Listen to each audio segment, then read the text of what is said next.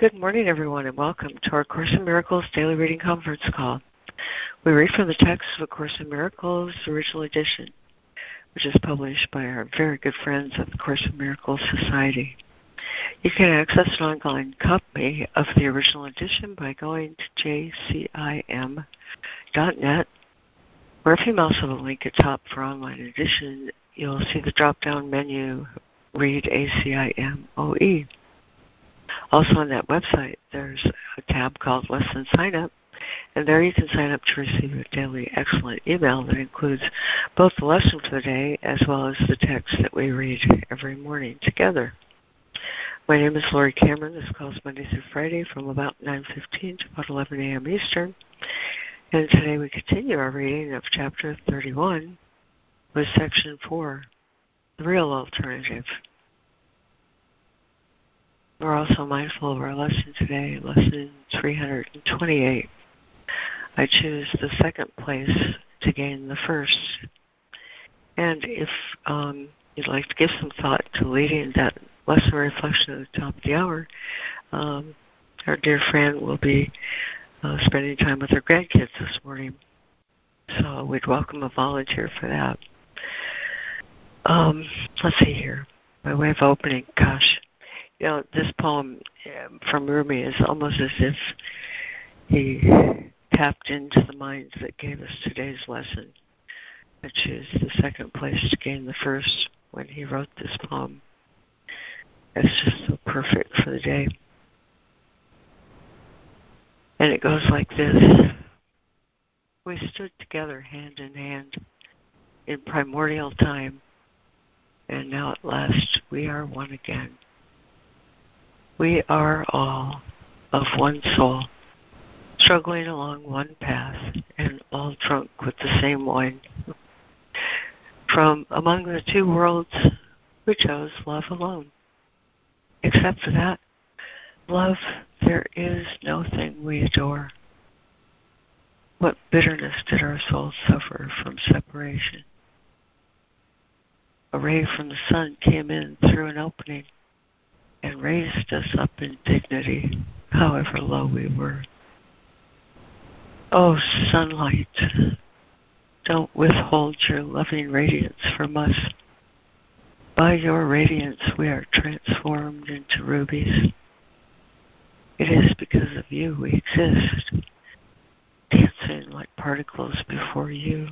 In our yearning for you, we abandon all chains. I choose the second place to gain the first. Amen.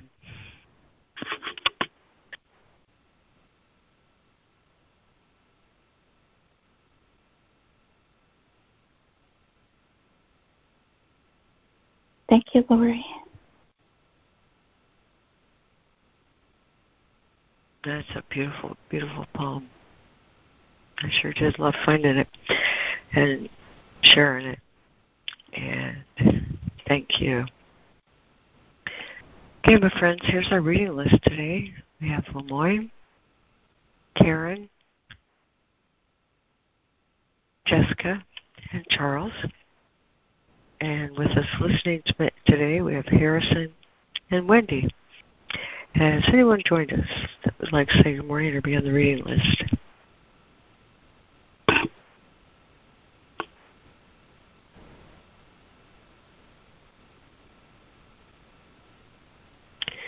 Okay, well, we're glad you're all here. And everyone's here assembled and everybody's buttons are working just fine. And I'm ready to go. So here we go. Chapter 31. Hi, Alana. Hi, I'm having trouble with my new phone. I can't seem to find the unmute button, but I'll be listening today. Good morning, everyone.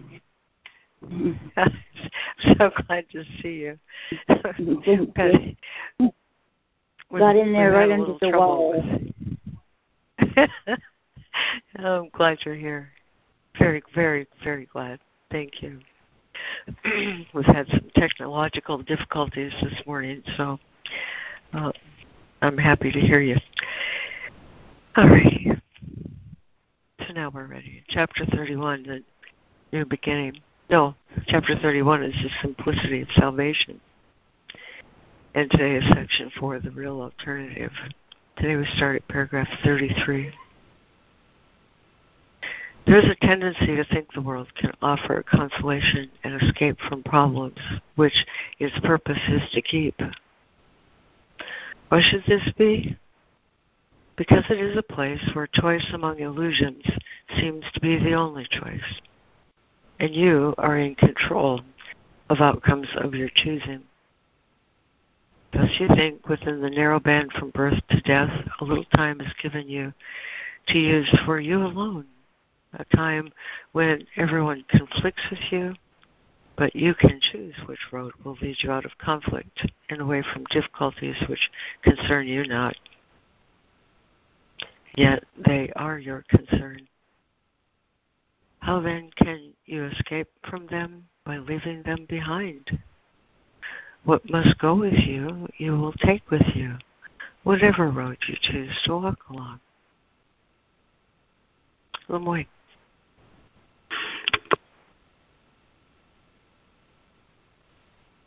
Okay. Chapter 31, the simplicity of salvation. Section 4, the real alternative. There is a tendency to think the world can offer consolation and escape from problems which its purpose is to keep. Why should this be? Because it is a place where choice among illusions seems to be the only choice. And you are in control of outcomes of your choosing. Thus you think within the narrow band from birth to death, a little time is given you to use for you alone, a time when everyone conflicts with you, but you can choose which road will lead you out of conflict and away from difficulties which concern you not. Yet they are your concern. How then can you escape from them by leaving them behind? What must go with you, you will take with you, whichever road you choose to walk along. Real choice is no illusion, but the world has none to offer. All its roads but lead to disappointment, nothingness, and death. There is no choice in its alternative. Seek not escape from problems here. The world was made that problems could not be escaped. Be not deceived by all the different names its roads are given. They have but one end, and each is but the means to gain that end. For it is here that all its roads will lead, however differently they seem to start, however differently they seem to go. Their end is certain, for there is no choice among them. All of them will lead to death.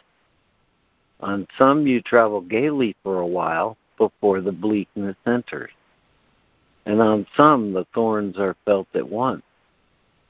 The choice is not what the ending will be, but when it comes.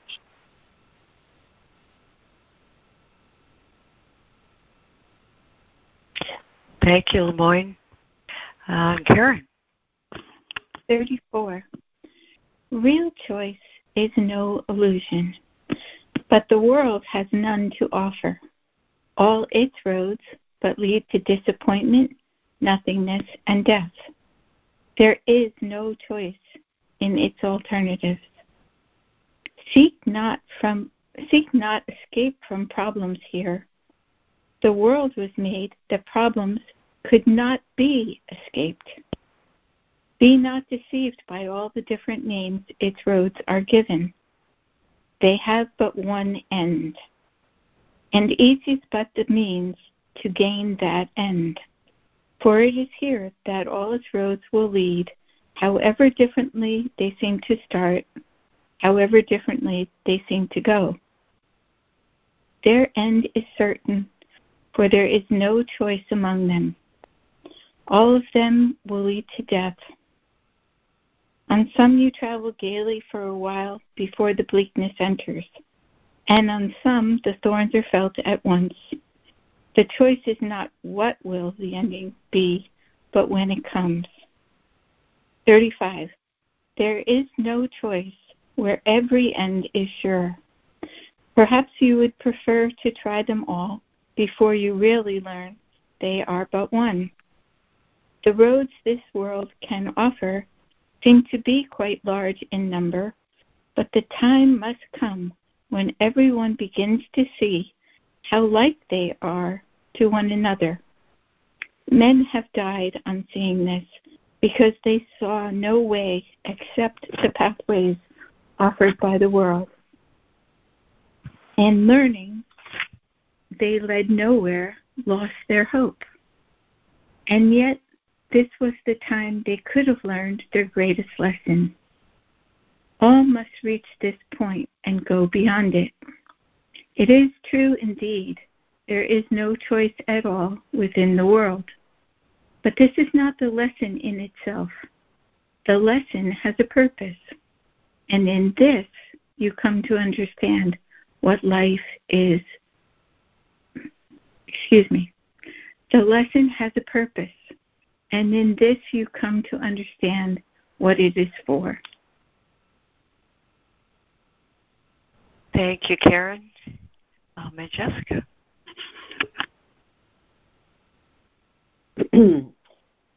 35. There is no choice where every end is sure. Perhaps you would prefer to try them all before you really learn they are but one. The roads this world can offer seem to be quite large in number, but the time must come when everyone begins to see how like they are to one another. Men have died on seeing this, because they saw no way except the pathways offered by the world. And learning they led nowhere, lost their hope. And yet this was the time they could have learned their greatest lesson. All must reach this point and go beyond it. It is true indeed, there is no choice at all within the world.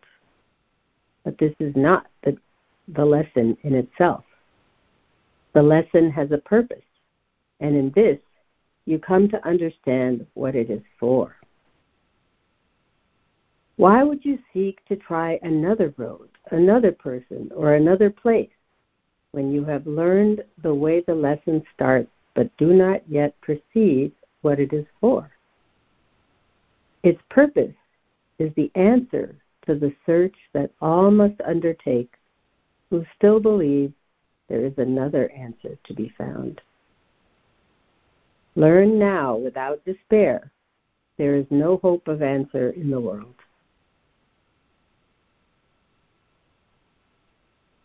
But do not judge the lesson which is but begun with this. Seek not another signpost in the world which seems to point to still another road. No longer look for hope where there is none. Make fast your learning now. Make fast your learning now, and understand you but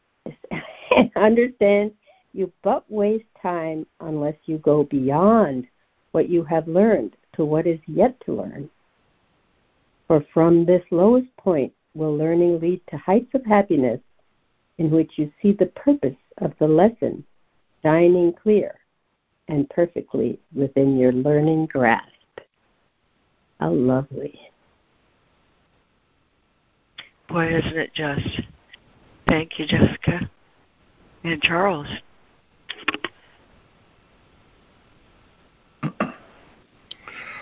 Why would you seek to try another road, another person, or another place when you have learned the way the lesson starts, but do not yet perceive what it is for?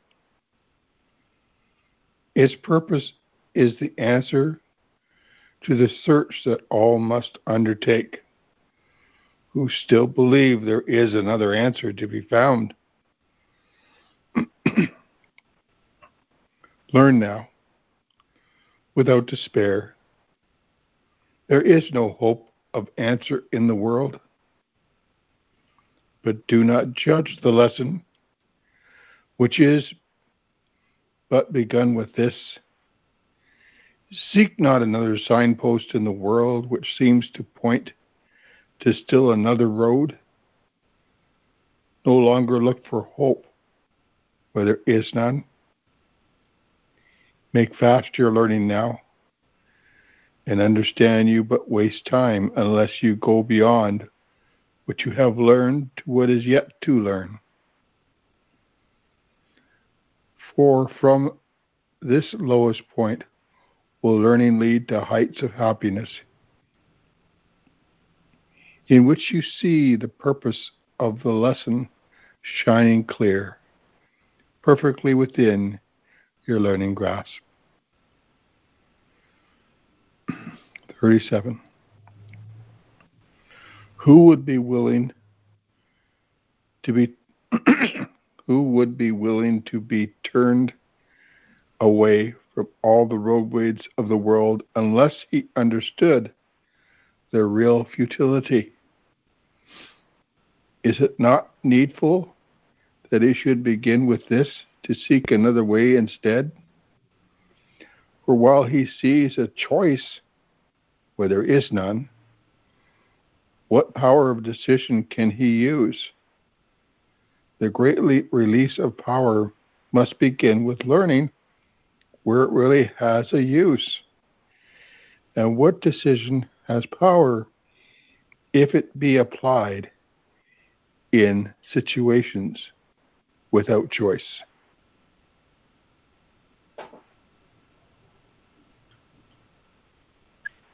Thank you, Charles. And would there be a new reader for 37 and 38? Good morning, I'm Ann. Thanks, Judy. You're welcome. 37. Who would be willing to be turned away from all the roadways of the world unless he understood their real futility? Is it not needful that he should begin with this, to seek another way instead? For while he sees a choice where there is none, what power of decision can he use? The great release of power must begin with learning where it really has a use. And what decision has power if it be applied in situations without a choice? The learning that the world can offer but one choice, no matter what this form may be, is the beginning of acceptance that there is a real alternative instead. To fight against the step is to defeat your purpose here. You do not come to learn to find a road the world does not contain. The search for different pathways in the world is but the search for different forms of truth. And this would keep the truth from being reached.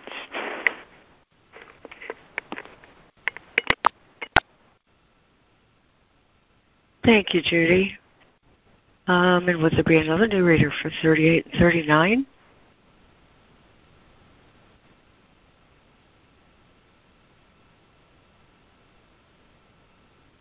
And 39.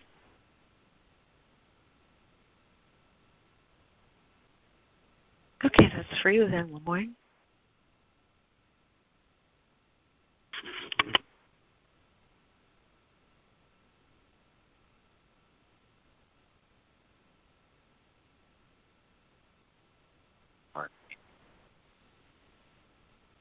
The learning that the world can offer but one choice, no matter what its form may be, is the beginning of acceptance that there is a real alternative instead. To fight against this step is to defeat your purpose here. You did not come to learn to find a road the world does not contain. The search for different pathways in the world is but the search for different forms of truth. And this would keep the truth from being reached. Think not that happiness is ever found by following a road away from it. This makes no sense and cannot be the way. To you who seem to find this course to be too difficult to learn, let me repeat that to achieve a goal, you must proceed in its direction, not away from it. And every road that leads the other way will not advance the purpose to be found. If this be difficult to understand, then is this course impossible to learn? But only then. For otherwise, it is a simple teaching in the obvious.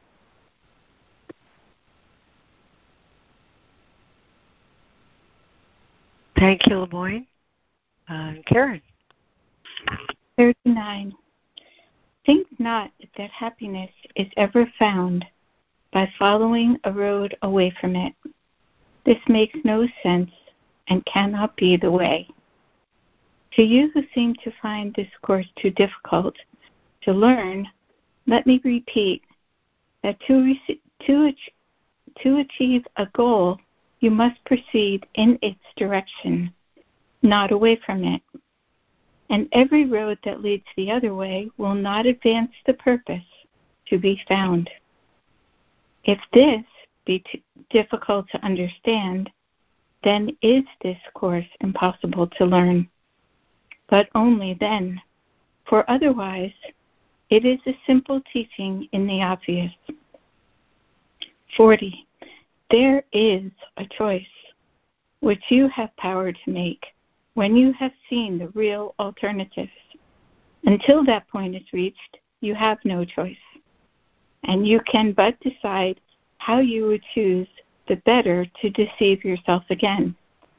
This course attempts to teach no more than that the power of decision cannot lie in choosing different forms of what is still the same illusion and the same mistake. All choices in the world depend on this. You choose between your brother and yourself, and you will gain as much as he will lose, and what you lose is what is given him. How utterly opposed to truth is this, when the lesson's purpose is to teach that what your brother loses, you have lost, and what he gains is what is given you.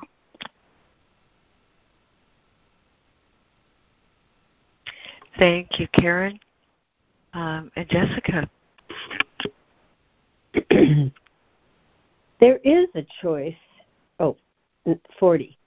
There is a choice which you have power to make when you have seen the real alternatives. Until that point is reached, you have no choice, and you can but decide how you would choose the better to deceive yourself again. This course attempts to teach no more than that the power of decision cannot lie in choosing different forms of what is still the same illusion and the same mistake. All choices in the world depend on this. You choose between your brother and yourself, and you will gain as much as he will lose, and what you lose is what is given him. How utterly opposed to truth is this, when the lesson's purpose is to teach that what your brother loses, you have lost, and what he gains is what is given you. 41. He has not left his thoughts, but you forget his presence and remembered not his love. No pathway in the world can lead to him, nor any worldly goal is one with his. What road in all the world will lead within when every road was made to separate the journey from the purpose it must have, unless it be but futile wandering?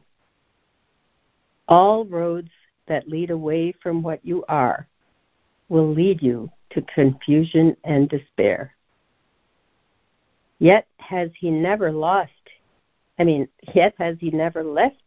his thoughts to die without their source forever in themselves. And I have to switch to see the rest of this because I'm on my Kindle. Almost there.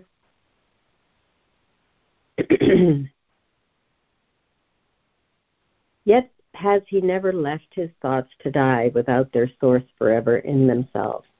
He has not left his thoughts. He could no more depart from them than they could keep him out. In unity with him they do abide, and in their oneness both are kept complete. Thank you, Jessica. And Charles.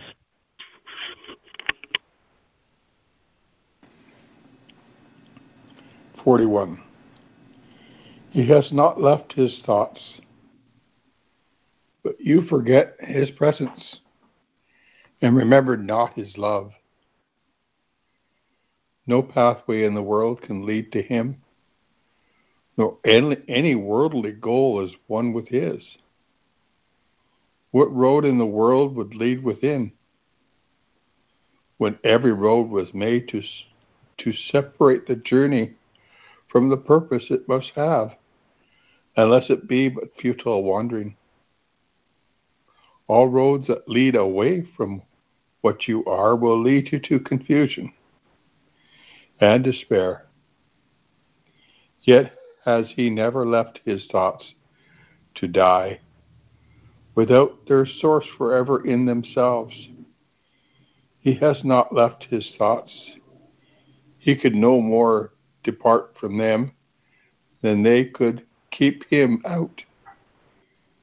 In unity with him do they abide, and in their oneness both are kept complete." 42. There is no road that leads away from him. A journey from yourself does not exist. How foolish and insane it is to think that there could be a road with which such an aim. Where could it go? And how could you be made to travel on it, walking there without your own reality at one with you? Forgive yourself your madness and forget all senseless journeys and all goal-less aims. They have no meaning. You cannot escape from what you are, for God is merciful and did not let his Son abandon him. For what he is, be thankful, for in that is your escape from madness and from death. Nowhere but where he is can you be found. There is no path that does not lead to him.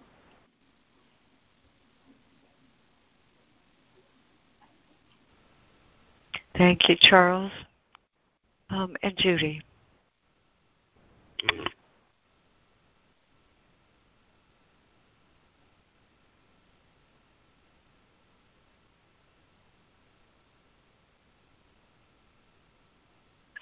Judy, are you able to read 42? Now you're muted.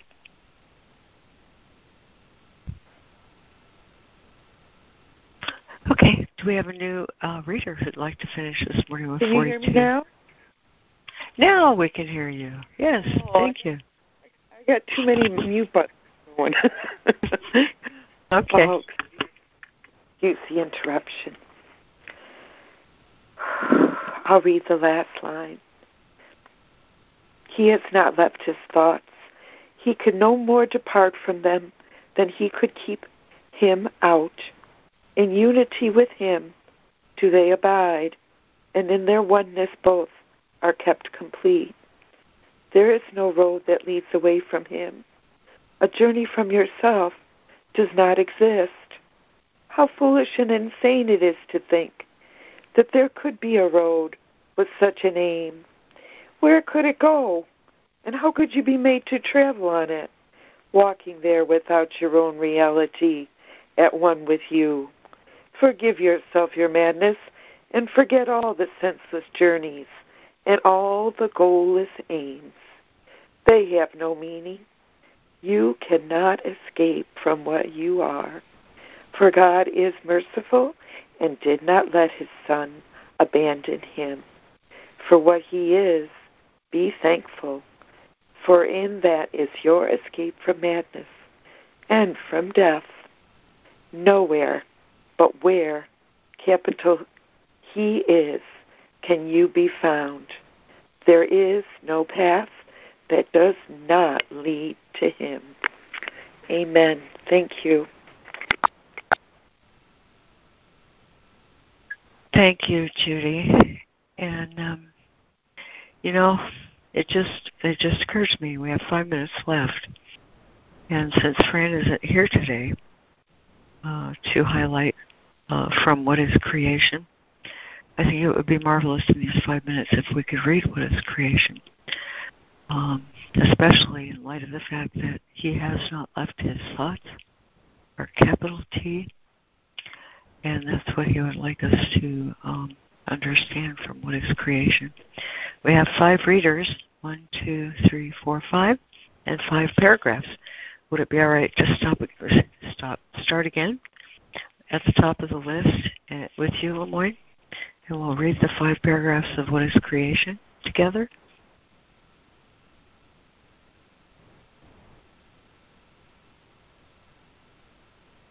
It's okay for me. All righty. You go ahead and start. Thanks. Okay. What is creation? Creation is the sum of all God's thoughts, in number infinite and everywhere without all limit.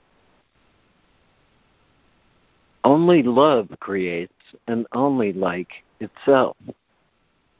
There was no time when all that it created was not there, nor will there be a time when anything that it created suffers any pain.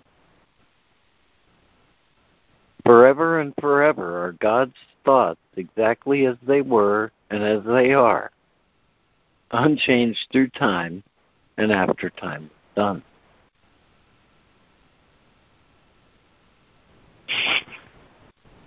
Thank you, Lemoyne.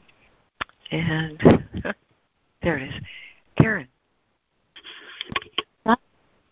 Are given all the power that their own Creator has, for he would add to love by its extension. Thus his Son shares in creation and must therefore share in power to create. What God has willed to be forever one will still be one when time is over and will not be changed throughout the course of time, remaining as it was before the thought of time began. Thank you, Karen. And Jessica, are you able to do the 3rd paragraph? Yes. Creation is the opposite of all illusions, for creation is the truth. Creation is the Holy Son of God, for in creation is his will complete in every aspect, making every part container of the whole. Its oneness is forever guaranteed inviolate, forever held within his body, within his holy will, beyond all possibility of harm, of separation, imperfection, and of any spot upon its sinlessness. Thank you, Jessica. And Charles. Paragraph 4. We are creation. We are the sons of God. We seem to be discreet and unaware of our eternal unity with Him.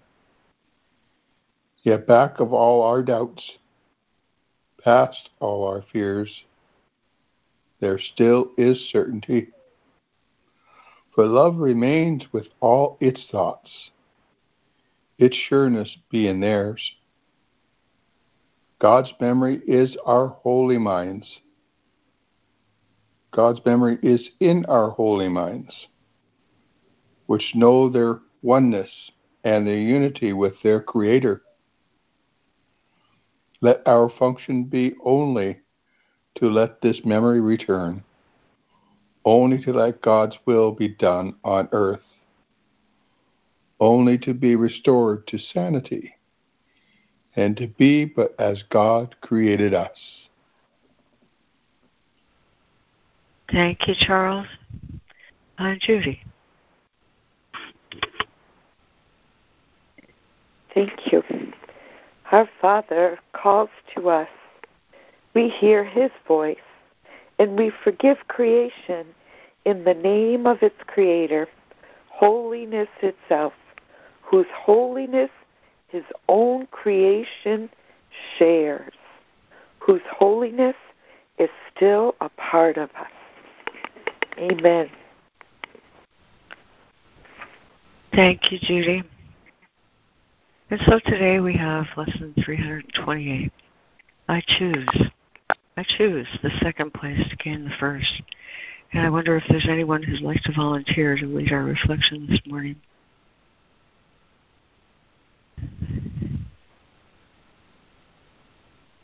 I'd be happy to read it. Thanks, Judy. Lesson 328. I choose the second place to gain the first. What seems to be the second place is the first. Let me start over again. I choose the second place to gain the first. What seems to be the second place is first, for all things we perceive are upside down until we listen to the voice of God. It seems that we will gain autonomy, but by our striving to be separate, and that our independence from the rest of God's creation is the way in which salvation is obtained. Yet all we find is sickness, suffering, and loss, and death. This is not what our Father wills for us, nor is there any second to His will. To join with His is but to find our own. And since our will is His, it is to Him that we must go to recognize our will. There is no will but yours, and I am glad that nothing I imagine contradicts what you would have me be. It is your will that I be wholly safe, eternally at peace. And happily I share that will which you, my Father, gave as part of me.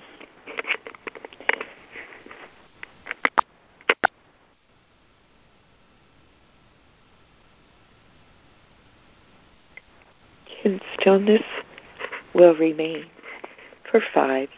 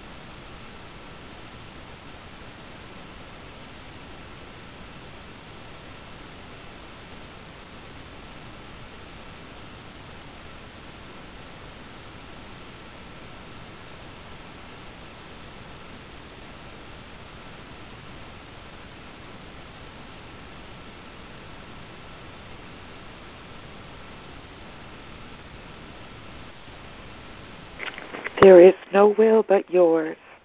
I choose the second place to gain the first. Amen.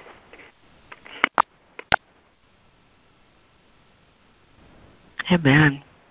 Thank you, Judy.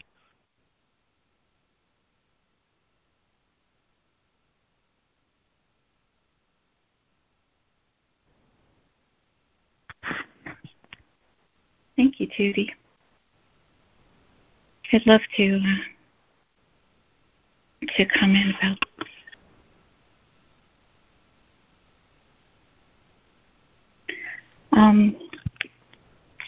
it seems to go perfectly with the reading that we just did, the real alternative. The first place, and I shared this in the first call but it's really a much bigger thought. And the first place is we as humans, we all want to be happy. We all want to feel safe. We want security. We want love. We want connection. We want all of these things that we think will bring us happiness. But in our egos, we seek the 1,000 paths to find it ourselves in our autonomous private worlds, in our sense of separation. If I do this, I'll get that. That's the first path. That's being ego-minded. We seek outwardly. We seek the world. We seek the world to find our happiness, to find our fulfillment, to find self-esteem, to find security and safety, and get all our needs met. And we think we have to do it ourselves. But the truth is, the second place is going within. The second place is going to our true self, the self that's one with God, the self that's one with everything, all creation, where God is remembered. We have to go within. We have to not seek the 1,000 paths that all lead to death. We have to seek the one path that leads to eternity, that leads to wholeness. In that inner world, we discover that we're one with everything. And it's that old song or prayer, seek ye first the kingdom of God and all shall be added. But we have to choose to take the second place. It's like presence. When we go within, we discover our spiritual awareness, our spacious self, a sense of presence, a sense of the holy instant.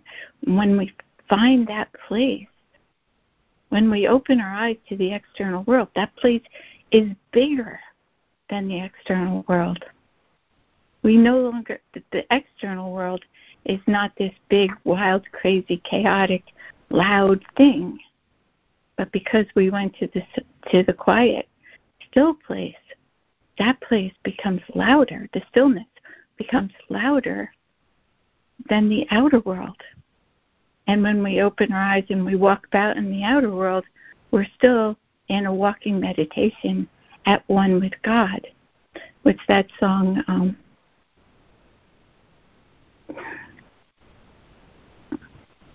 Jesus, when he hears my call,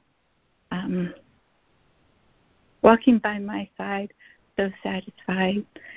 All Jesus is always with us. That call from yesterday's lesson, all we have to do is call, and Christ is with us. What we become aware that's with us always. It's always with us. God remembered who we are. God in us, God in everything, God in our brothers. And it also helps us to deal with what we discover, those places. We recognize as those places where the states of mind are not what we want, which, is very meaningful to me, because I feel a lot of irritation in my emotional body. And in my presence, when I'm in presence, I can witness it and not be identified with it. I don't have to dive into the story. I can be in the stillness and observe it And I'm sort of saying to myself these days, my ego doesn't like this. It gives me a little space between me and it. The ego doesn't like this situation, but I offer this situation to the inner altar, to the Holy Spirit, for it to be healed. Because somehow I'm holding some negative feelings, and they're trying to be projected into the outer world where they don't belong, and they really have no, they have no basis. They have no truth out there. There's something inside, but they definitely need to be undone by the Holy Spirit, because I just keep fighting with it and being conflicted by it. Anyway, so the outer world is the place where there's only one choice, and that's death, but it has 1,000 forms. And the inner world, which is truth, has everything that's true, all creation. I'm complete. Thank you. That was a complete share. Thank you so much for it, Karen. It's just beautiful. Yeah, thank you. That was really great. And as for that last part, about the ego making a lot of noise, it's sort of synchronous that you should bring that up, because I just read a teaching yesterday from Moji, who I respect quite a bit. Not that he's my guru or anything, but when you know one who's traveled the way and knows the truth. But anyway, his teaching is this, that the closer I come to heaven, and even in the Course of Miracles, it's the same thing. You are now at the gates to heaven. Before you are the lawns to heaven. Before I get to that place where I'm able to abide or maintain Christ consciousness, as Course of Love says, the ego gets really noisy. And the closer I come to truth, I should not be alarmed or afraid when the ego starts to make a lot of noise, because that's at the very moment when that thing I'm ready to release comes to my attention. So his teaching is take that as a very good sign. And that seems to be my experience as well. So anyway, just to offer that. Thank you. I'm complete. Thank you, Laurie. Isn't that the truth? Thank you, Laurie. Yeah, I'm reminded of something that's early on in the text that, when we first start out, all we can hear is the ego's voice, the squirrel in the cage, and it keeps us up all night, and it's in our head everywhere we go, the itty-bitty committee, and, it's madness. It's such madness. And but early on in the text, it speaks of what you just spoke of, that it gets louder the more we learn how to be in the stillness and closer to our natural factory settings. The ego does not go down gently into the night. It's like, I'm still here. But the truth of it is that we, in the beginning, were so unaware of the still small voice. And then, that the least little disturbance of that, the capital voice sounds louder, just because we've learned to relinquish the ego's voice, and letting it go is meaningless, and just some bad weather. The lessons. It's funny. I noticed in my experience this morning the watchfulness, it's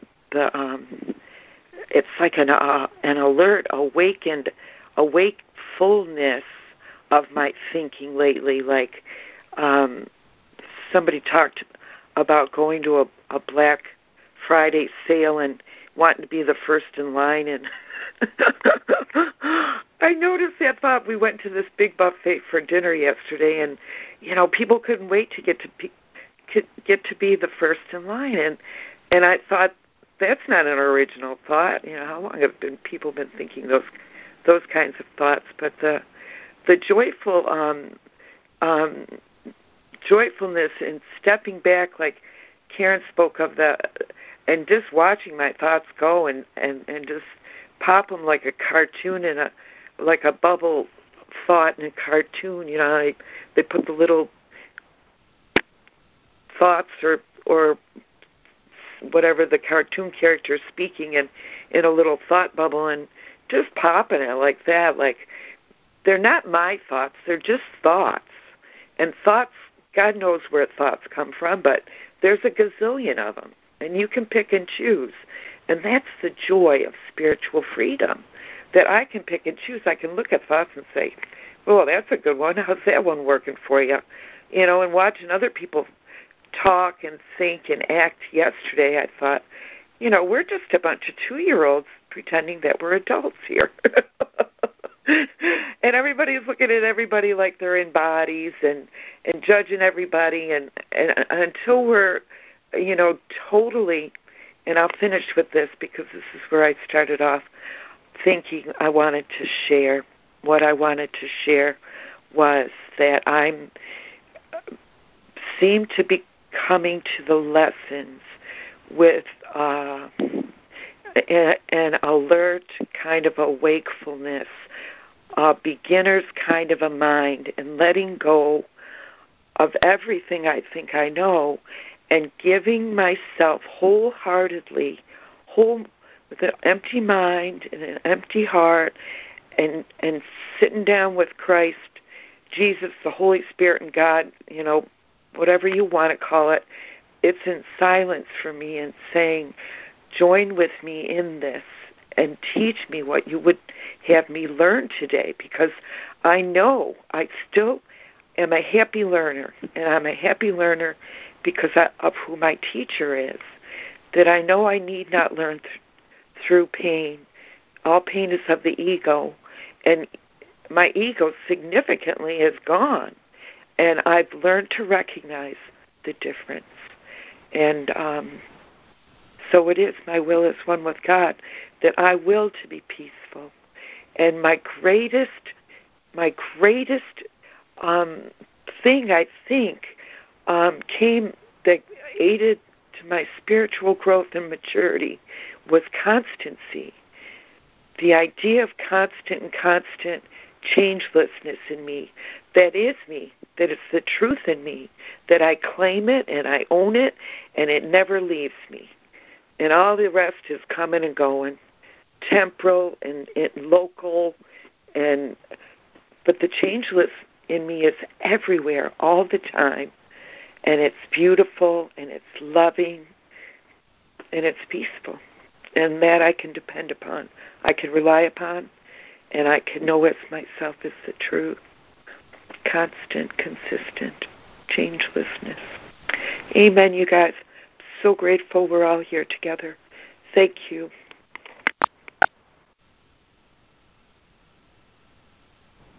Thank you, Judy. Thank you, Judy.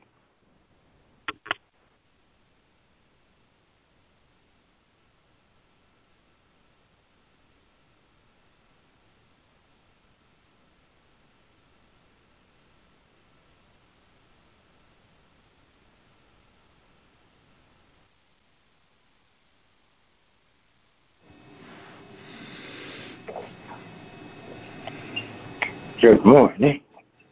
It's Harrison. Interesting thing about both the reading and the lesson. It begins by suggesting that there are two choices or two places, second place and first place,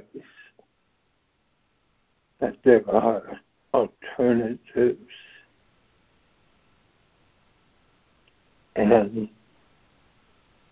But when you boil down both, it's the realization that there is no choice. There is no other alternative. There is only God. There is only oneness. There is only the truth. And my problem has been that I've been thinking that I have a choice.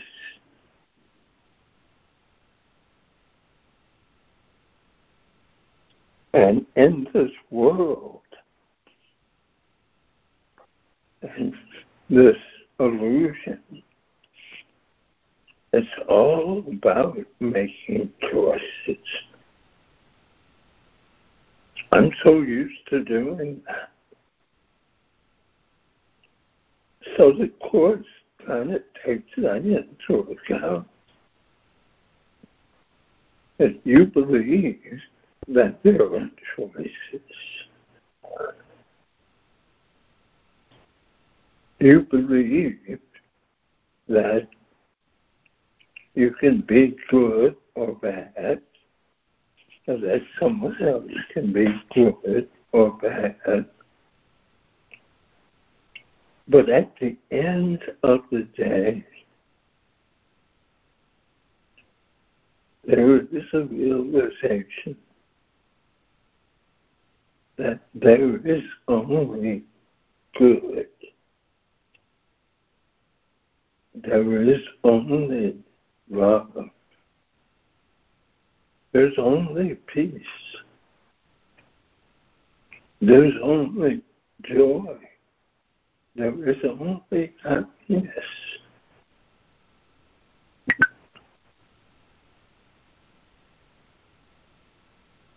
Real choice, he says, is no illusion,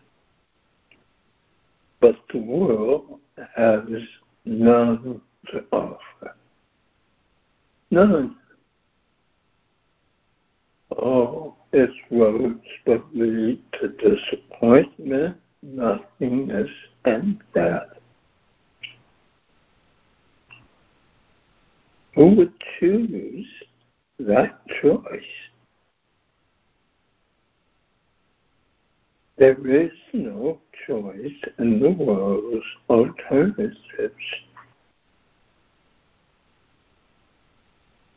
You can't escape from problems here. The world was made that problems cannot be escaped. There are no solutions that will work in the world. The world was made for us to believe that there are problems. You solve one, another one pops up. It's just like whack-a-mole.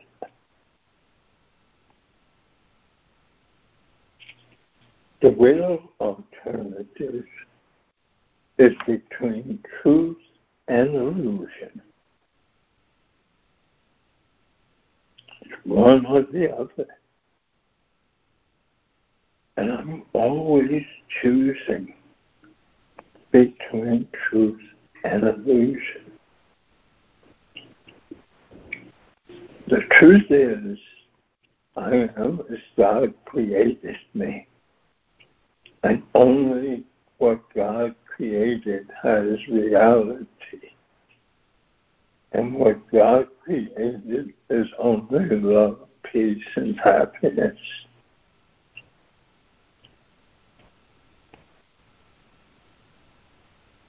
is only an illusion of choice. I'm complete.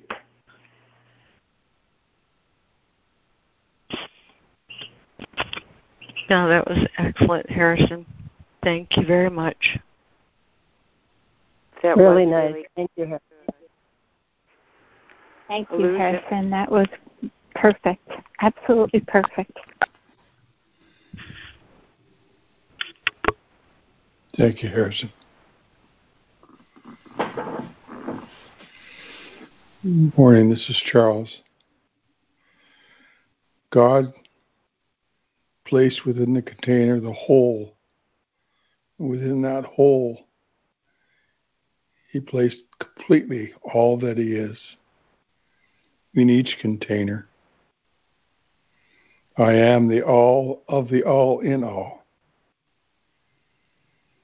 And as I seek the all in my brothers and sisters and in every container, in every form, I remember God's love and unity we share together as one. And if I seek anything else, I seek nothing. For God is all, in all. If I seek to a container, then I seek for nothing. Yet I see containers fall around all the time. All these containers getting blown apart. All these containers falling down. Realizing the container is not the all of all. It is but the container of the all in all. And as I remember God in truth, and the world is that which contains all the problems, and God's love and light shines beyond all that. When I seek the kingdom of God within, then all shall be added unto me. Speaks of our unity, speaks of our love we share together as one, speaks of the joy that dances inside the light of love itself. I seek not the world nor the paths of the world, nor glorify the containers within the world, but the light of love that shines brightly and beautifully. I honor those who fall and we mend and put back together, because the all that shines within them are so brightly and so loved. And we cherish God's love and God's joy. But it is the all in the all, not the container. That is everything to me. And I honor them in however they appear before me. And I would come to know the truth of God's kingdom within each and every one. And not my opinion of how that is, but the experience of how that is. For only experience can teach me what the truth is, not my opinions or understandings. Oh. I am the all of the all, in all, as God created. I choose second place in order to gain first. With that, I'm complete. Thank you.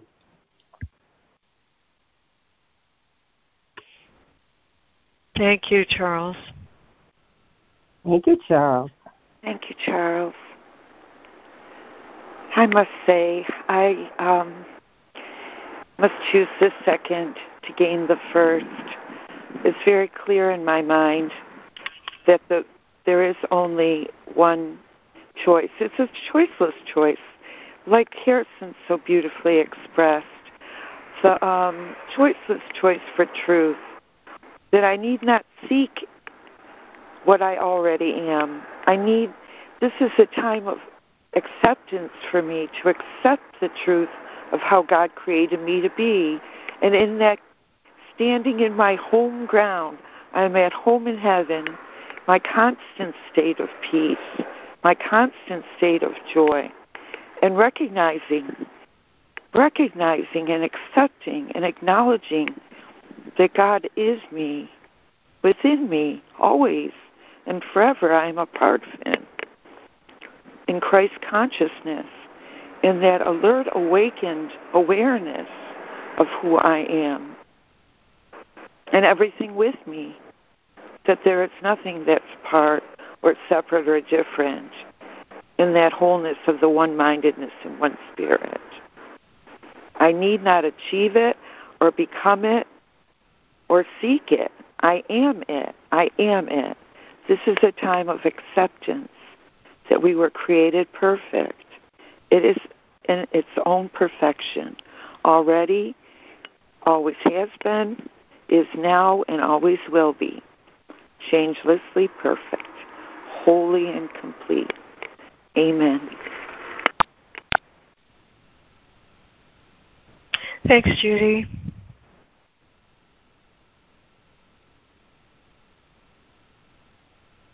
Thank you, Charles. I wanted to say thank you to you. I was just wondering. I have more that I wanted to share, but because things came up when other people were talking. But first, I was wondering if Jessica wanted to share, or Lori, or Lemoyne, or Lana. So anyway, thank you. Thanks, Karen. Yeah, this is Lori, and I'm going to jump in just real quick because I know I want to hear what you want to add, and I want to hear what anyone else wants to add. But something came up, and I feel like I want to talk about it for a minute. In paragraph 40, there is a choice which you have power to make when you have seen the real alternatives. Until that point is reached, you have no choice, and you can but decide how you would choose the better to deceive yourself again. That sentence could well be said to be, how do I now navigate my life? How do I now navigate my life? Understanding all the truth that's been given me and assimilating that truth into my new life. Just that sentence. I look back at, because, we have a model. We have a model for thought, and that model for thought is Christ. And so I looked back at chapter 3, paragraph 48, where he says, I was a man who remembered the soul and its knowledge. And in that quest, he says, truth cannot deal with unwilling error, because it does not will to be blocked out. And if you think about that sentence, given us from our model for thought, something comes clear. And what comes clear is this sentence that I just read. I need to see the alternatives before I can make a choice. That's the way I use my will. That is our power, to use the will that's given us, the will we share with God. But until I see the alternatives, I can't use that will. Why? Because truth cannot deal with unwilling error. It does not will to be blocked out. And so when ego awareness comes to me, now that I'm navigating this new life, I have another seeming choice. Will I view this as an error and blame myself or look down or shame myself somehow? Or will I look at this as the Holy Spirit's gift to me in bringing the alternatives from which I can choose to my awareness? You see? Because truth cannot deal with unwilling error, I can't see the alternatives. I'll choose a way to deceive myself again. So it's a good thing. It's a very good thing. when something comes to my awareness, for me to choose to exercise my power over. He says, your power of decision is the one remaining power you have in this life. You can decide to see it right. But to see it right, I must be aware of the alternatives. You see? So these little things that percolate up, Course in Love describes it so beautifully. These little things that percolate up from the bottom of your subconscious and bubble up to the surface of your awareness, all they need is a glance from your own compassion, a nod to the God in you, a recognition that love now can see this differently. And that is the exercise of our power. There's a power, he says, that it's in you but not of you. In the discussion of littleness and magnitude, he wants me to be aware that when I accept the second place, I choose the second place, I choose the place of you tell me, Father, I don't know. It's not clear to me. Something's come to my awareness that makes me unhappy, that causes me concern, or I feel anxious, or hurts me, or somehow makes me feel less than safe, or I want to blame or judge. It comes to my awareness, Father, help me understand what this means to me. Now that I see this at the surface of my awareness, how can I extend compassion, love, and mercy to this thing? And then this thing, whatever it is that seemed hurtful, turns out to be another blessing. That's one thing I wanted to say that I think is really important. Unwilling error, because it does not will to be blocked out. I need to be aware of my choices, and that's a good thing. The second thing I wanted to say is the purpose of the lesson in the world.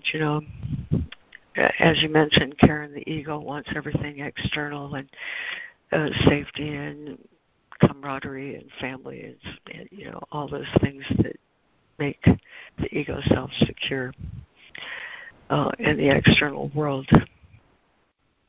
What the ego doesn't realize in all that striving to enhance itself because it feels little, make itself safe, etc., in all that striving, it doesn't realize that the background for all of that is specialness. What I gain, my brother loses. And so striving and efforting to an external cause blinds me. I was blind to the fact that what's going to make me happy is what my brother gains, I gain. And protecting my brother from loss is also my gain. You see, that's the purpose of the lesson. What your brother loses, you have lost. What he gains is given you. Because giving and receiving are one in truth. It's the only way. It's, to me, I'm going to say it truthfully, it's the only way to realize with a capital R, what this self we share is. Forgiveness is this world's form of love. And all it does is allow truth to come to my awareness. And truth is unity. Truth is unity. And that's what makes Course in Miracles different than any other path. It's the fast way. It's saving time to realize that we are desperately and beautifully and wholly in love already with each other because we share the same self and we have the same Father. No other path to heaven is like that. And it's the path that saves time. It's why we come together on this call every day to enhance each other. It's a journey of enhancement. And what am I? He says, after he tells us clearly what we are, paragraph 4 of What Am I? He says, and so we call to all our brothers to join us to consummate our joy. I choose the second place to gain the first means I would like you. I would love for you. I would feel complete and consummated if you join me in this unity. You see, it's different than any other path because it saves time. Why?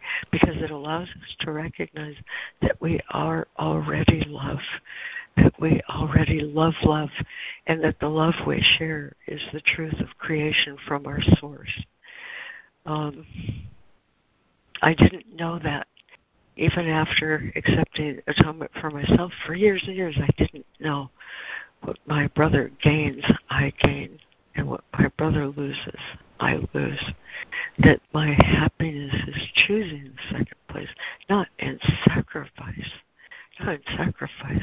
but in allowing the enhancement to flow from source. Giving and receiving are one in truth. There's one principle. It says in Lesson 108, there's one principle because the light is in it. When I share atonement, I'm doing the one thing God wills me to do. It's my perfect function. It's what I'm here to do. And when I've learned that that's what I want to learn and all I want to learn, I will understand that giving and receiving are one in truth because we share the same capital S self. Every gift I give my brother is my gift to me. Every brother who gives a gift is my gift to me. You see? I'm glad I finally learned that lesson from you all. I didn't know that. So that's what I wanted to say today. I'm complete.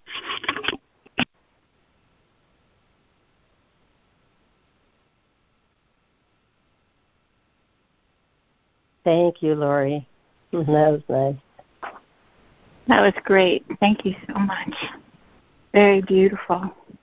Thank you for taking us back through some of the parts of the reading that were not highlighted before. Thank you. Thank you, Laurie. This is Lana. I loved what you shared, and as I was listening to the lesson being read, what popped into my mind were delivered, Jesus' delivery system,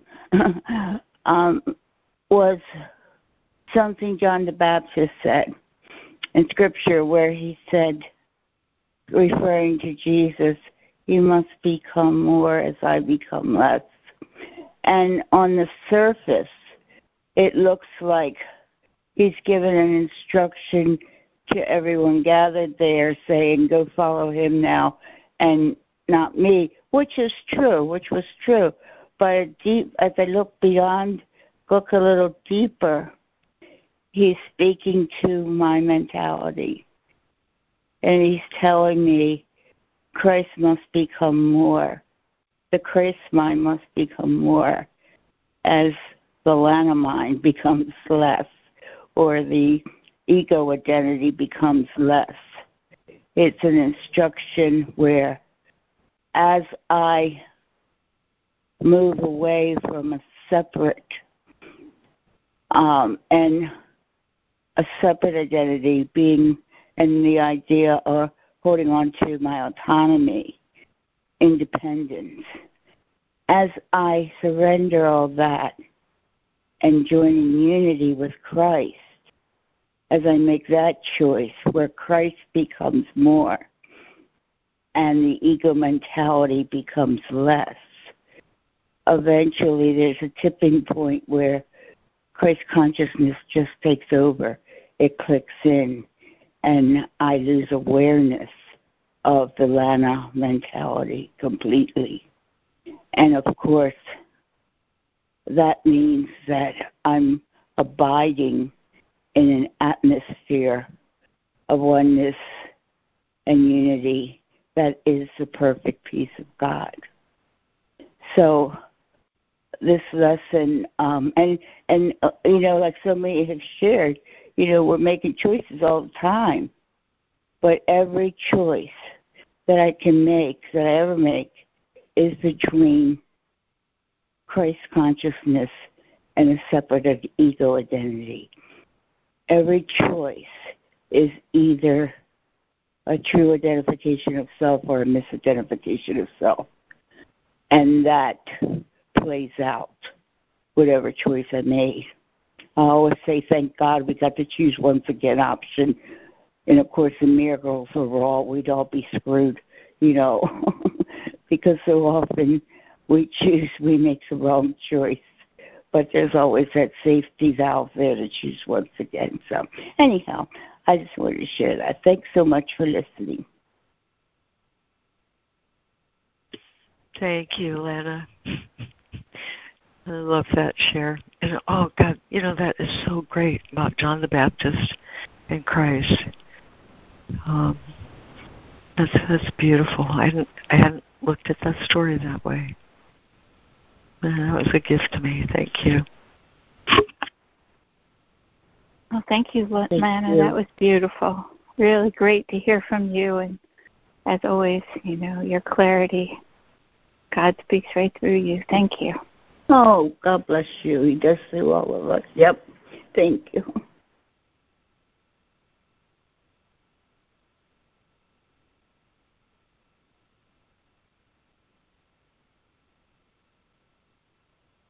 Anyone else want to leap in here that we haven't heard from?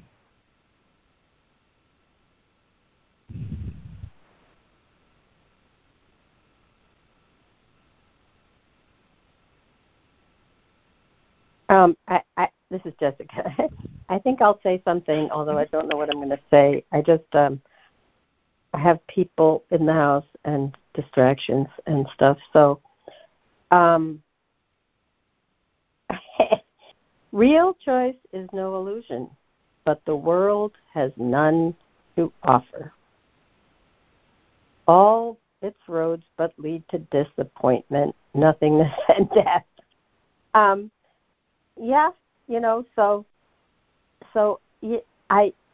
here. I'm still in a body, so I still end up going down some of these illusory choices, and thinking, oh, well, this would be nice, and that would be nice, and I think I'll go on a trip in the winter when it's cold here, and I want to go somewhere warm. And many, many, many years ago, I decided that when I was going to go on vacation, which people always say, oh, are you getting excited for your vacation? And I always say, no.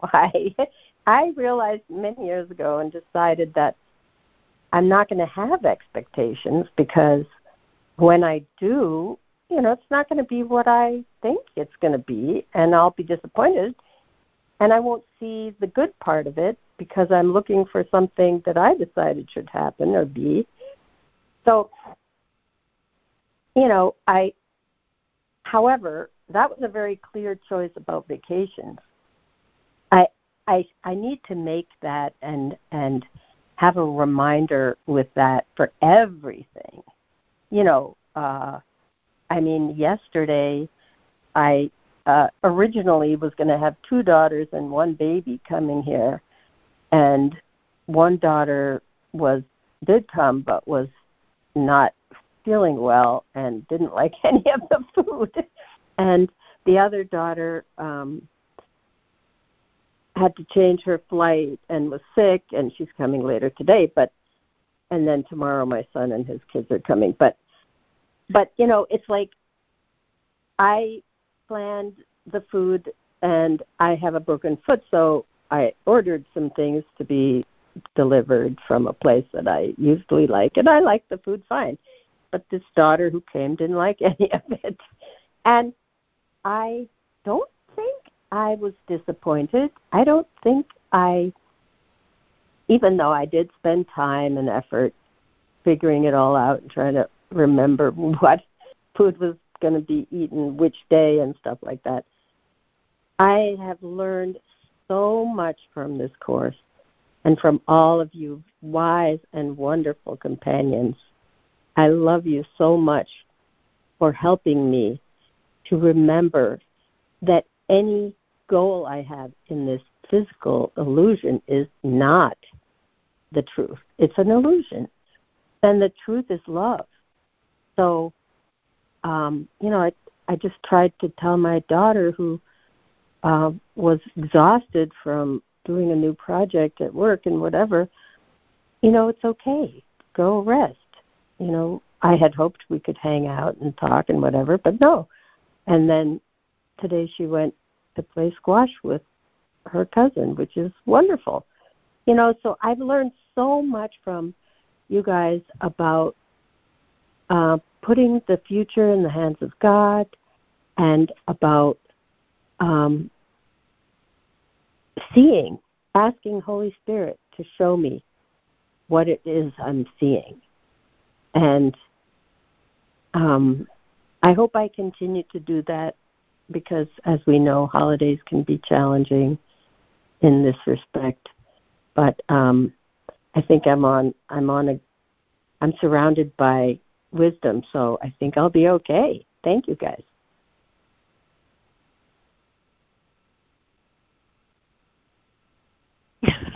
Thank you, Jessica. Yeah. That was a great share. Yeah, thank you so much. I love the way you read, too. I mean, when you're reading, I can really follow the meaning so well. Thank you. Thank you, Karen. You're just a terrorist. Yesterday could have been a challenge, and it was a challenge for my wife.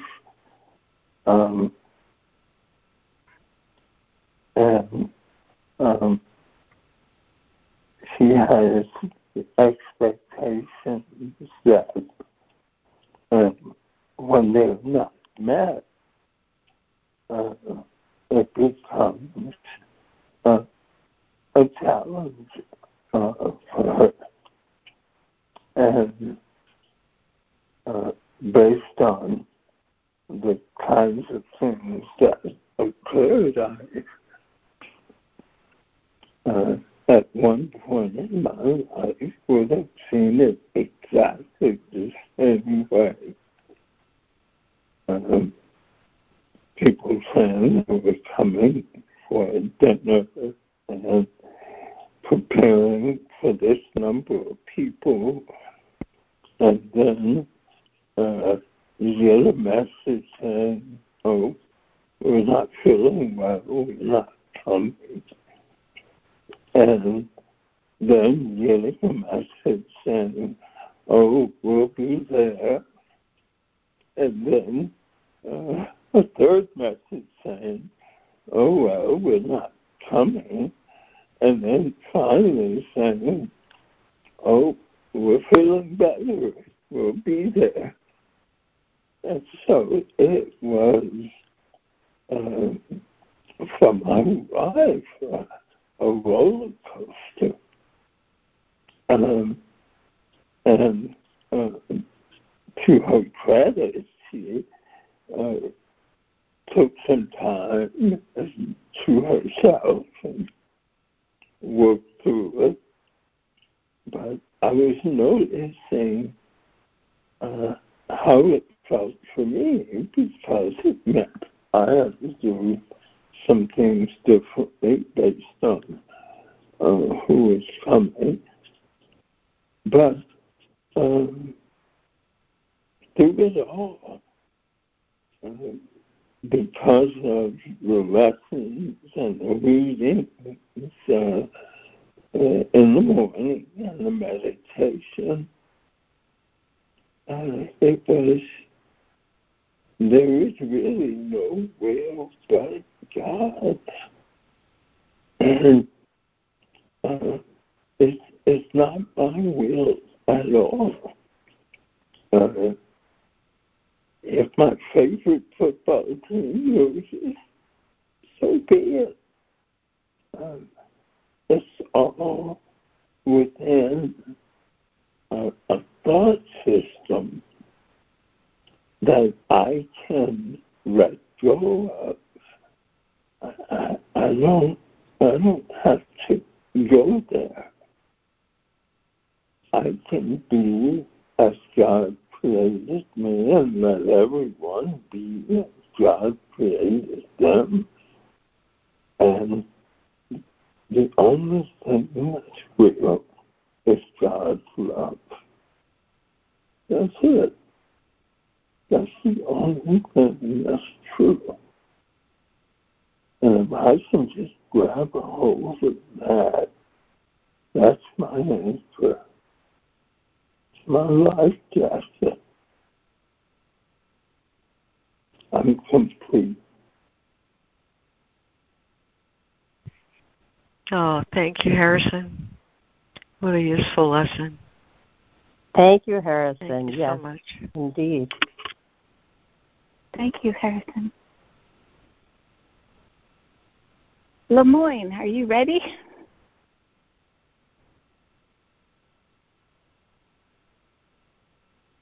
I don't want to hang up if you're going to talk. Well,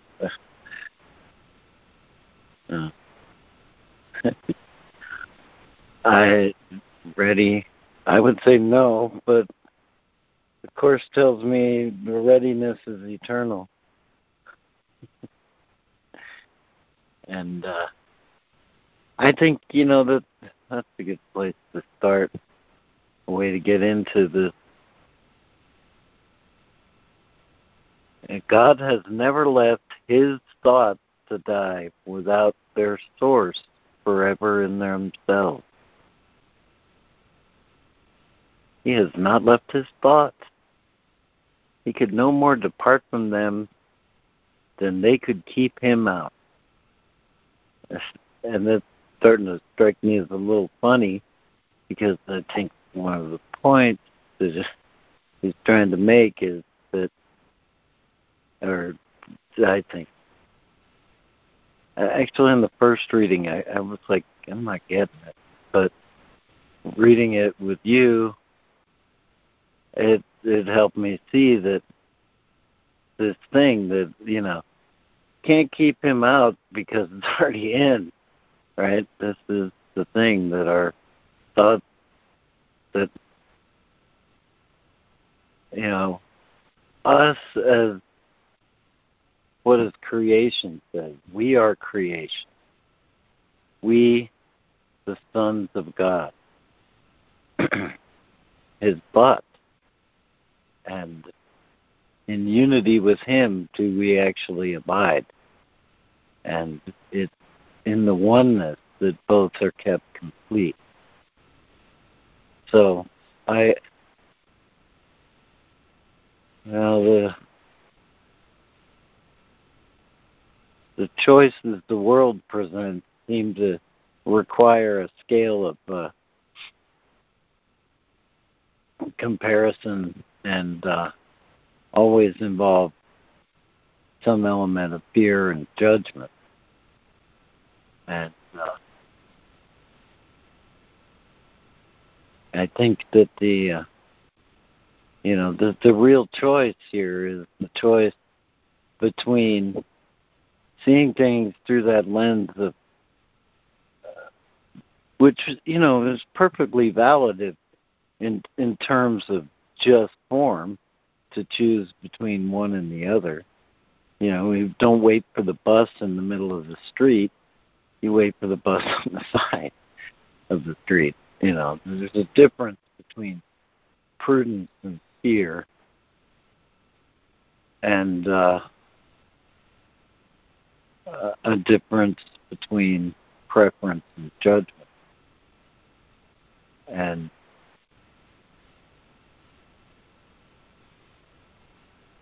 I think, the shortcut that's here is recognizing anything that separates, that requires me as an individual to make some decision on a basis of fear and judgment.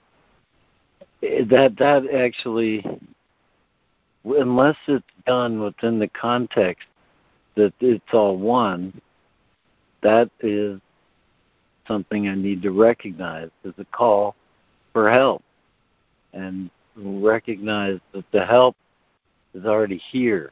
The choice is not, is not which problem or how to solve the problem. It's the choice between the problem and the answer. And this like he says, and at the beginning of 30, decisions are continuous. And I think here he's trying to very gently lay out the choice that we always make between our weakness alone in a world, and that's choose between our weakness and the strength of Christ in us, which says, I'm here because this is where I am. This is where I am. This is where I was meant to be.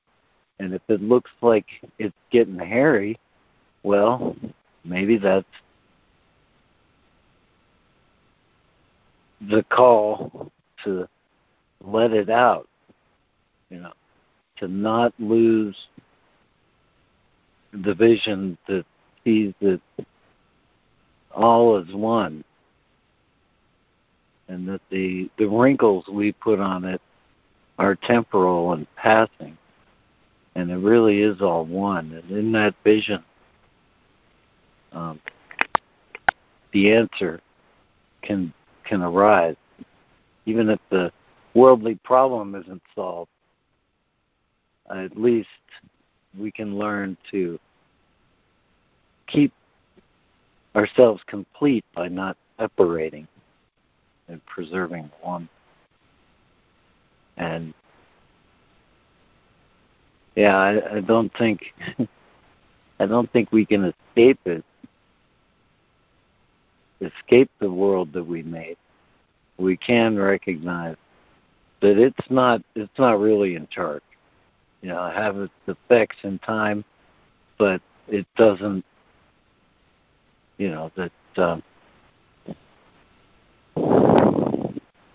That what is a form is an effect of cause, just in its creation, and then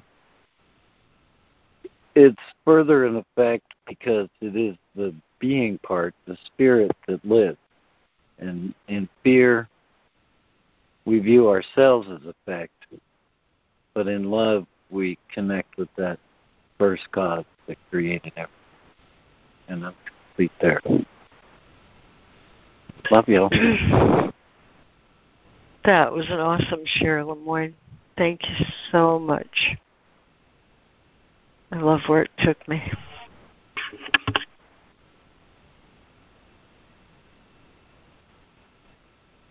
I agree. Thank you, Lemoyne. I think it's a richer experience to hear from everyone. I mean, I don't know. It really makes me happy on the days that we hear from a lot of people. And I always get a lot out of Lemoyne's shares because he always goes back to exactly what it says in the text. He always redirects us exactly back to different points that are in the reading that we just did or something that's complementary. So thank you so much. That was a gift.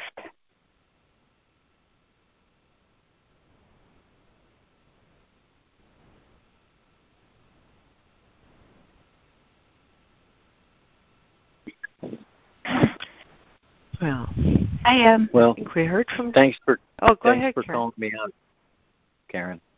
Go ahead, Karen. Oh, okay. So just a couple little tiny thoughts. One is which yesterday I wanted to say this because I felt like it was so important. That I need just to call and God is with me, and I don't remember the exact words of the lesson. Did someone know? Can say that?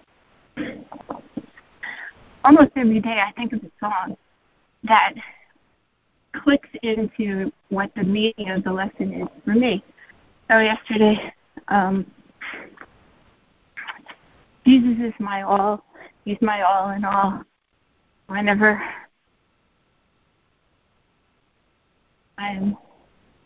he can hear my call. Jesus is my all. He's my all and all. And I know that he is with me when he hears my call. So I was thinking, in my mind, mind was trained from very, very early on to feel like God doesn't really answer. Bad things happened to me as a child, and I know I prayed while they were happening, and nothing changed. And yesterday I was really thinking, I had the expectation the form would change. I didn't know how to shift my mind into just feeling the peace of my beloved. I learned that in meditation and certainly over the years, but it applies to now. It applies to now. Form does not need to change. Appearances do not need to change. I have the power to shift into the place where I can feel the beloved's presence. And in that place, nothing can touch me. And I felt like that was a really big, big thing because, a million years ago, I did a past life regression, and I was hanging on the cross, dying. And I wasn't anybody important, I wasn't a saint or anything. I was just somebody who was caught up in the whole, crucifixion stuff. But I kept thinking when I was hanging on that cross that God was supposed to come and save me. It was a mental problem. It was a mind problem. I wasn't alone, and I know that might have been a dream. It may not have really happened. It may not really be the truth. That it could have been just, my imagination. I'm not going there. That's not important. But the point was, it's a shift in consciousness. So I have this mantra, I can't lose weight. I can't lose weight. I can't do it. I'm too weak. And the ego voice is very, very bad, very condemnation, all full of guilt, condemnation, self-hatred, all of it. I've just been gaining and gaining and gaining for the past 2 years. And, I'm walking. You hear me out here in the woods every day, walking, trying to exercise, doing my yoga while we're waiting for the class to start, and all this stuff, The shift is I didn't believe God would help me. There's this childhood program in my mind that says I can't do it. God won't help me. That's the problem. The problem is it's a distorted voice inside that says I can't do it and God won't help me. And you know what? In the end, it doesn't matter. This is one of the 1,000 tabs in the world of appearances and false choices. So it doesn't even matter on the ultimate level. But the correction and the reason the lesson here is because that voice has to be stopped. It has to be God helps me every single second. I couldn't breathe. I wouldn't exist if God wasn't doing it through me. Somehow my ego adopted this belief God won't help you because, childhood was pretty bad. But the correction is God is loving me every moment. And there was a line from the reading a few days ago, and it said, you would rush to God in love if you knew how much God loves you and that God is with you. You would rush to God in love. And that shift from that false belief, God won't help me, to the God is loving me every second. I am so loved by God. If I shift that, I open. And the joy comes in, and the ecstasy and the bliss comes in. And the world is just more beautiful, and everything shifts. That egoic voice is a block to the divine. So you could be trying and doing and striving and all of that spiritually, and you're still blocked. Because at some core level, you don't really think God loves you. And that's for me. I'm not saying anyone else. And today's lesson, that the second place instead of the first.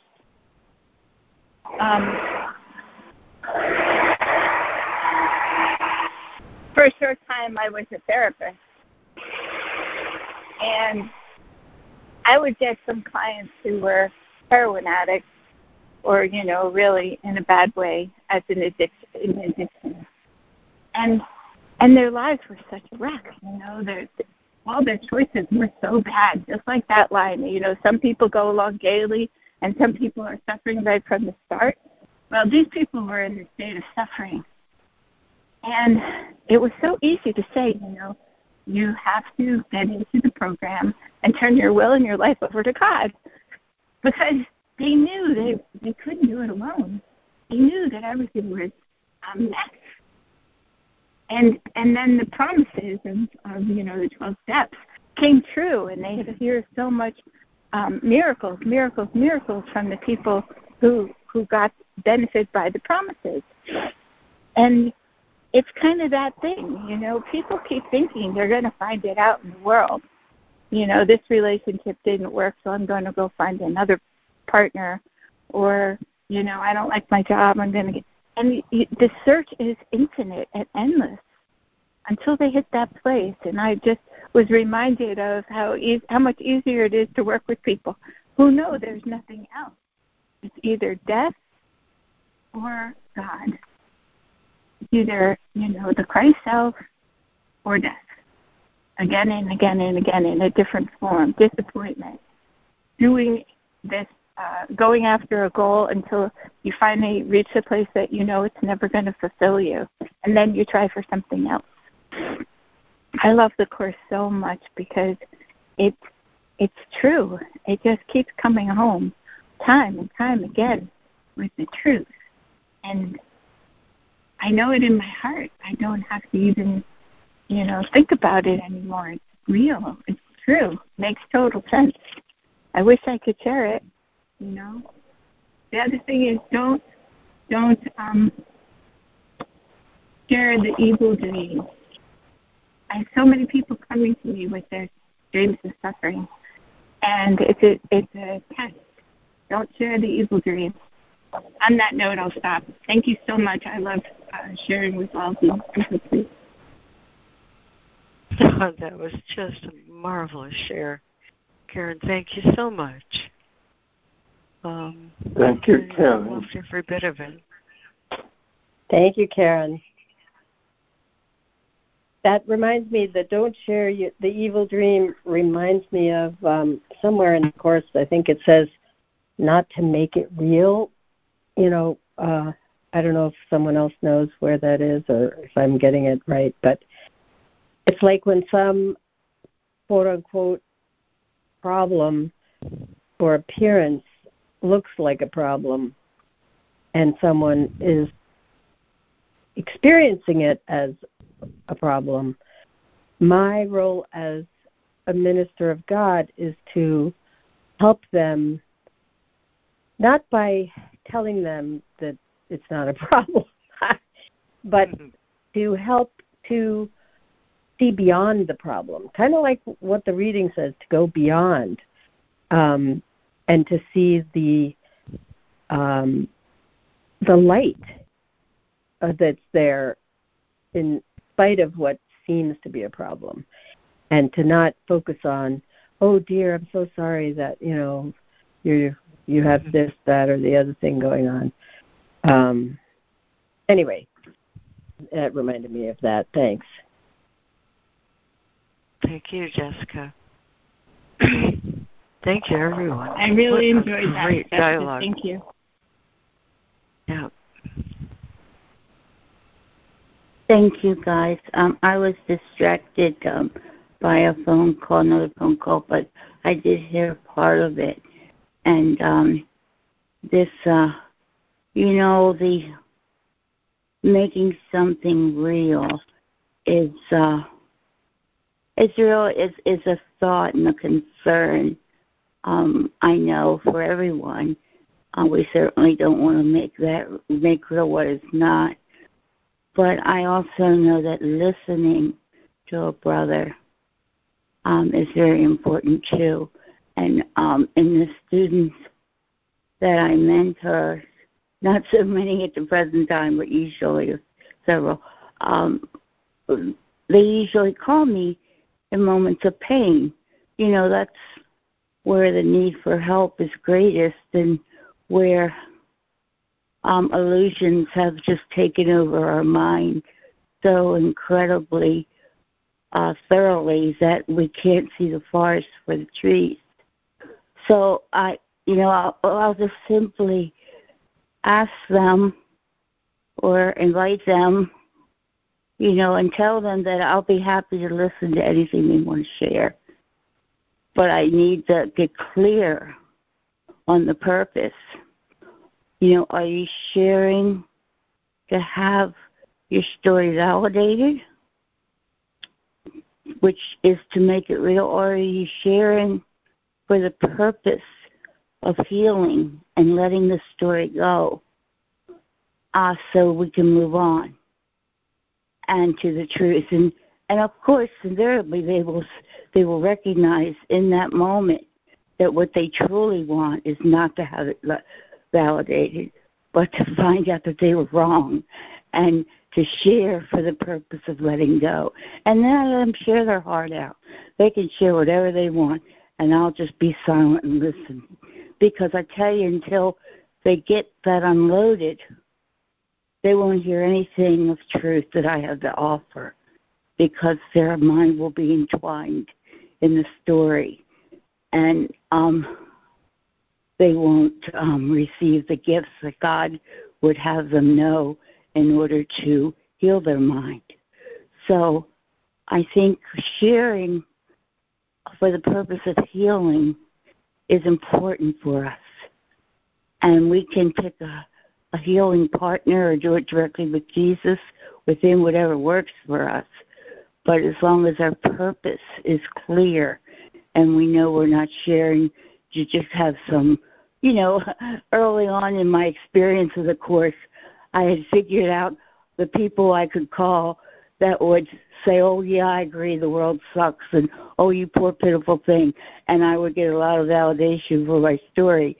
And I also knew the friends that I could call that wouldn't do that would listen and tell me the truth. And eventually, thank God, those were the friends that I call now, or I go to Jesus with more often than not. So what is it for? It's an important question Jesus asks us in our study and practice of A Course of Miracles when it comes to our mind activity. What is this for? And I can't ask it enough. I'm complete. Thank you. Oh, man. I so appreciate your wisdom, Lana. That was marvelous. Thank you. That was a gift. Yes, Lana. I'm glad it's recorded. Thank you, Lana. That was great.